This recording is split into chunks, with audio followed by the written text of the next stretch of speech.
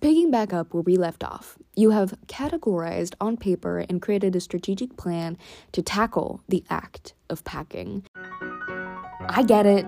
Becoming your best self is harder than it looks. That's why you're listening to the Living from the Inside Out podcast. I'm Betta, your host, and my mission is to make self-development just a little bit easier. Through short, informational, and inspirational podcast episodes that you can listen to while you have your morning coffee. Let's get right into it. You feel empowered because you know where things are going to be in your suitcases, you know what events you need items for, and you have a pretty good idea of what you have and what you still need to purchase or collect elsewhere. So, what is the next step? Well, if you're anything like me, when you are heading up to a big event or a trip, things kind of start to get everywhere. For example, I have Amazon delivery boxes in my office, I have coats in the kitchen, and I have makeup scattered all over my car, which is pretty unideal. So for me, the first step is to put and consolidate things into piles. Now, the piles are going to be determined by the categories that you created previously. You can do this by category of item. You can do this by the suitcase that things are in. And pro tip, if your timeline is a little bit more accelerated, I'd recommend pulling your suitcase out, leaving it open, and starting to put things in it so that you can already start to get an idea and consolidate things more strategically.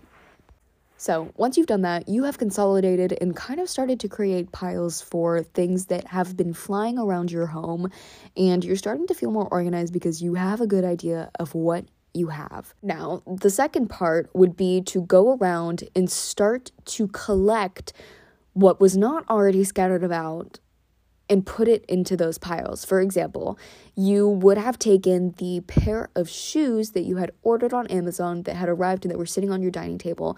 You would have brought them and put them in the correct pile. Now, what about the shoes that are currently in your closet and that weren't thrown about the house? Well, that's the part 2 of this step.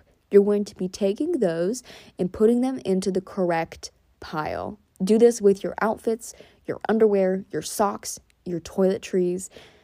And the reason that this is important is because you're not packing them away yet. You're not locking them up in a suitcase. You are simply getting them in the right place so that they eventually can get to the right destination.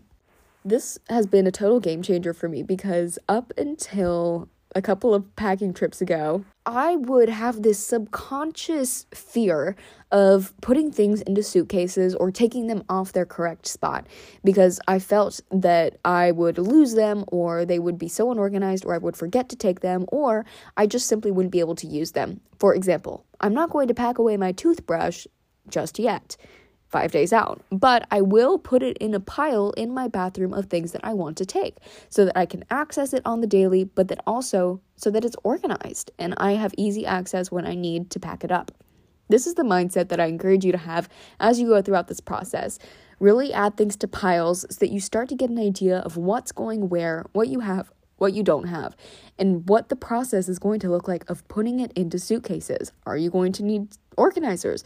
Are you going to need to buy an extra carry-on bag? This is a great way to just start to visualize what things are going to look like when they're packed away, all while keeping access to them and keeping the process easier and less stressful.